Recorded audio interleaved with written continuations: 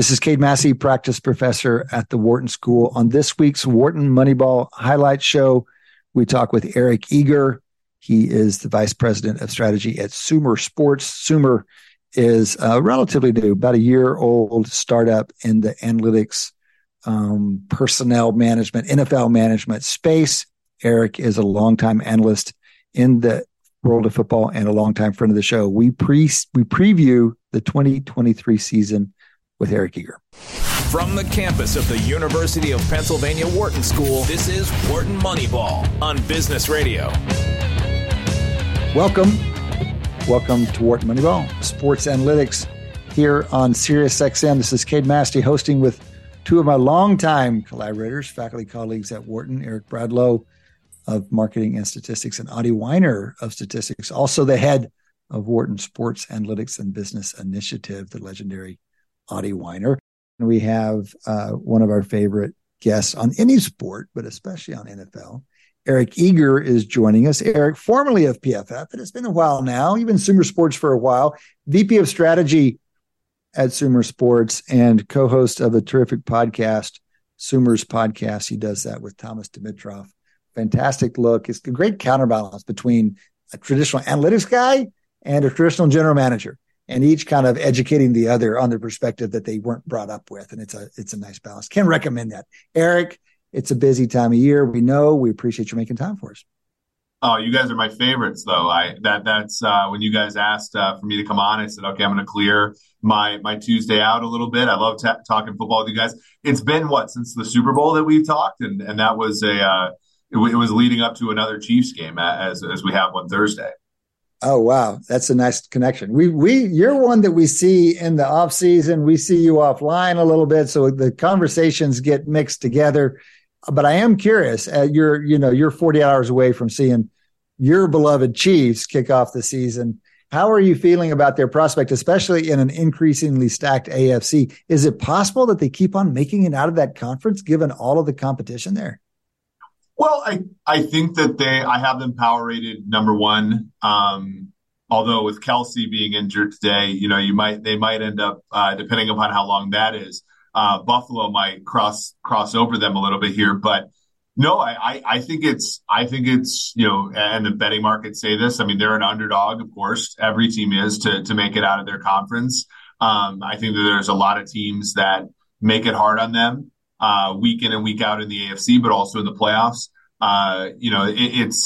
Without Chris Jones, possibly without Travis Kelsey here with the injured knee in practice today, it'll be tougher. Mahomes, outdid himself last year, winning MVP and Super Bowl MVP, the first player to do that since 1999. And he did that without, Tyreek Hill, who they traded for the draft picks in March and April. So I wouldn't say pessimistic about the Chiefs, but I'm just like, there's something that comes with winning a Super Bowl where you realize they're kind of in a dynasty and it's about winning like 2 of the next 6 years and not necessarily winning this particular year.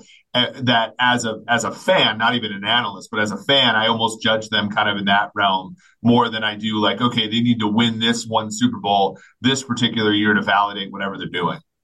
That's super interesting. I think helpful. I mean, one, you got to get some breaks. Even when you have a Superman like Mahomes, you've got to get some breaks. And one game, a fluky loss can take you out of home field, and that can make a difference. All kinds of things. But also, you're saying just realistically, base rate getting out of conference can't be that high. I can't go into the season with that high an expectation. Let me just give you the numbers coming out of the Sims. Running Sims, so it's Massey Peabody sim technology, but using market numbers for you can run some power rankings off of the preseason spreads for various games.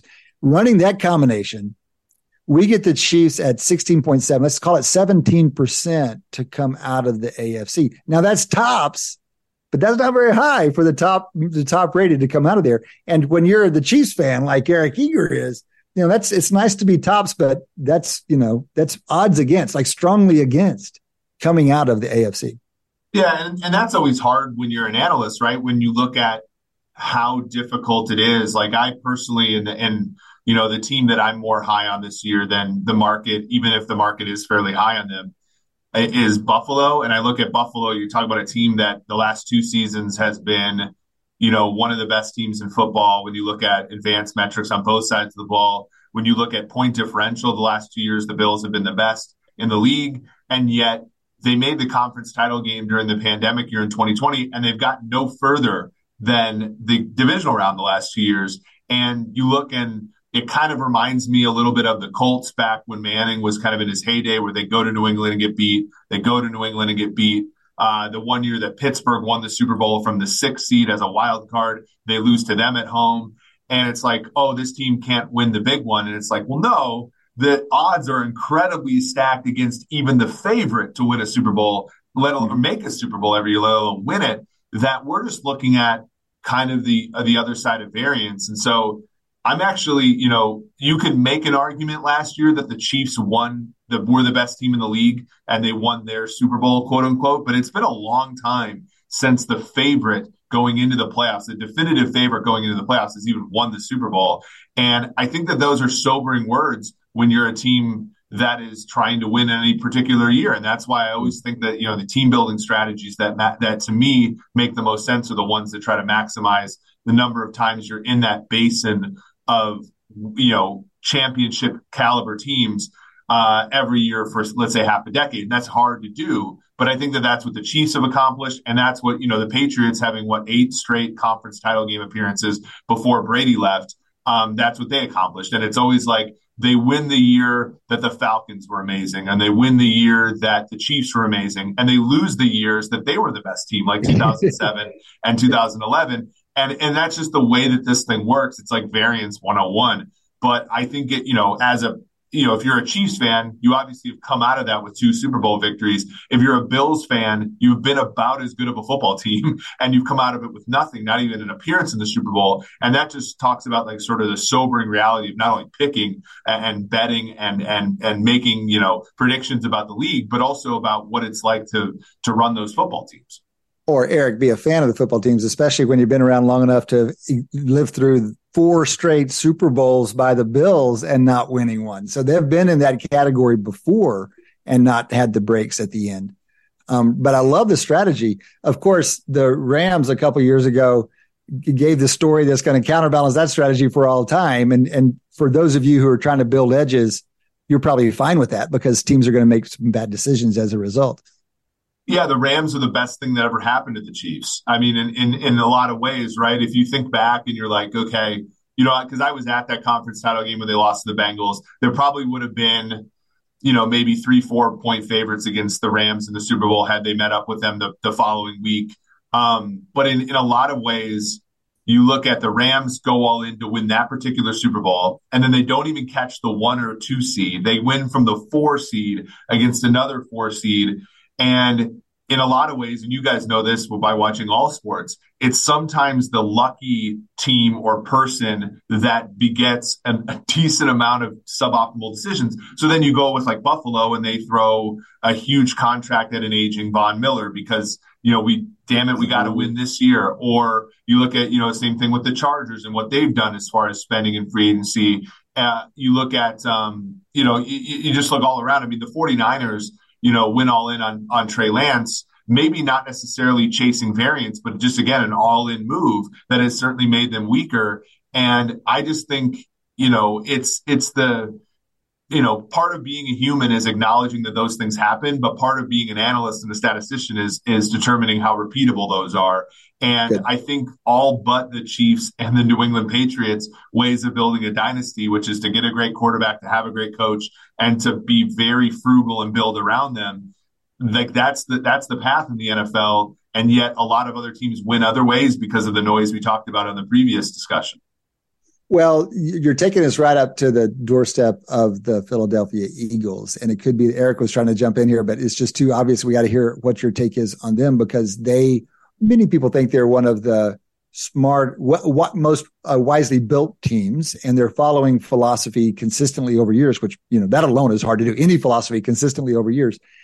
And there is a question, some people still have questions about their quarterback. So we're just going to play at the top of both conferences here with you, Eric. We've pursued interesting lower level storylines like the Denver Broncos with other guests, but we'll just jump from the favorite in the AFC to the favorite of the NFC and ask you, how should we be thinking about the Eagles, especially coming out of the terms you've been using as you were talking about the Chiefs? Yeah. When I look at the Eagles, there's a couple things that give them an advantage, and it's not really like a hidden edge. It's just a preference. The Eagles with Lurie, they spend up until the cap in ways that are completely legal and in ways that, as long as you're willing to deal with the ups and downs, are sustainable, right? So if you look at their league table on Over the Cap or Spotrac or something, like all of their great players have like base minimum salaries. They're all bonus prorations over the course of years and years and years. And so what they essentially are able to do is retain top end talent. And they're a team, because I think Jalen Hurts is a good quarterback. I don't think you put him in that tier with Josh Allen or Justin Herbert or Joe Burrow or Mahomes. He's a good quarterback, but knowing that, you need to actually build around him. And historically, that has not been particularly easy to do in the NFL. Mahomes last year was the first quarterback in league history to win a Super Bowl with more than 13 or 14% of the salary cap attributed to him. But now the Eagles have built, through these instruments like void years and, rolling roster bonuses and things like that. They've done a pretty good job of extending a window that usually closes up pretty fast when you extend a player like Jalen Hurts. Interesting. And you're pointing to some really arcane aspects of running an NFL team. We talk in analytics world, we talk a lot about in-game strategy, and obviously we talk a lot about personnel. And salary cap is personnel, but it's a different side of personnel. It's not player evaluation. It's how you're going to comp them, but also how you're going to structure that compensation is what you're really talking about. And I think one of the things you've emphasized in past conversations is that Lurie is an owner. Not only is he analytics forward and he hires people who are analytics forward, and so you've got the philosophy top down. He's also an owner who's willing to take some of the cash consequences of this kind of creative salary cap management, if I have that correct. Yeah, I mean, ultimately you spend, anywhere from 10 to 30% more per year than some other owners. So, take a contrast. And again, I'm familiar with this team, but Kansas City is almost always in the bottom third of the NFL in year-to-year spending. And that's because the owner is not like, when you give a Jalen Hurts that contract, the cap hits relative to the cash hits are incredibly low. It's sort of this dichotomy or this, paradox in the NFL where the lower you make the cap hit, the more the owner has to invest in a weird way, right? So if you pay as you go, which is how teams like Tampa Bay before Brady acted, it's kind of how Kansas City acts. Cincinnati's another one where you could sort of pay as you go. The upfront cash that an owner has to pay is minimal. Like, you pay the players as you sort of go around and so forth. And that's okay. If you do this restructure / proration sort of idea, you give the player the same amount of money, but you give it to them up front and extend it over multiple years as opposed to multiple weeks. And so it's just a different mode of operating. But the way the NFL works, because the cap goes up almost every single year, it affords those teams more money because the cap value of a dollar goes down every single year. And so ultimately you're buying now and paying not only an interest-free loan, but effectively in real cap dollars, pays you back. And so that's an edge I think the Eagles have. And you add to that, of course, people like Zach Drapkin in the building, who's obviously a Wharton graduate and the former producer of the show, and all that kind of stuff. You add in, they're squeezing out edges in other places as well. Got it. Super interesting. Thanks for that little education. I'm going to need to continue to have the conversations with you to fully stay on top of it over the years. Eric, we've talked about a top team in the AFC, a top team in the NFC. What would you say is one of the most interesting analytics storylines for the year? Either team or player, but also maybe, technology or model. What do you think the interesting analytics questions are going into this season? I think teams are acknowledging now a lot more. For one, I think, teams are acknowledging the value of players 23 to 53 on the roster a lot more than they were historically. So you're getting a lot of holdouts right now. So you're getting Nick Bosa's holding out of San Francisco, Brian Burns surprisingly holding out of Carolina, Chris Jones holding out of Kansas City. And, I think that teams are starting to kind of understand that, having great players is important, and having, blue chip type players is really important. But if it comes at the expense of depth and it comes at the expense of the weakest players on your team, ultimately those things are going to crush you, especially if you are a team. And it's funny. It kind of reminds me of how things went when you studied like theoretical ecology, where a species that's like fledgling, it's all about kind of growing as fast as possible. No one cares. And I feel like a team that's a little bit like before the contention sort of window, it's all about getting the best players into the building and figuring it out later. Much like for a species that, like an exotic species, it's all about growing, right? And then once the species is established, then it's all about cooperation and fitting the pieces in and all this kind of stuff. And for contending teams, it's almost never the blue chip players that win or lose them a Super Bowl, except for quarterback. It's almost always kind of those secondary players. The Chiefs last year having the most games played out of any team by their draft picks last year. It's all about players 23 through 53, and the weak link systems sort of framework that I think is finally getting its way into the analysis paradigm in the NFL. So the weak link systems paradigm is something we can talk more about on another occasion. You have been one of the pioneers of that kind of thinking, for example, saying that an offensive line is a weak link system or a defensive backfield is a weak link system, saying it's not about having a star there. It's about not having a very exploitable weakness. Before we leave your general idea, though, about the importance of depth and that being something teams are catching up on, are there any rosters here in the last 30 seconds? Are there any rosters you think are especially deep or especially shallow, so vulnerable to this theoretical ecology idea you're talking about?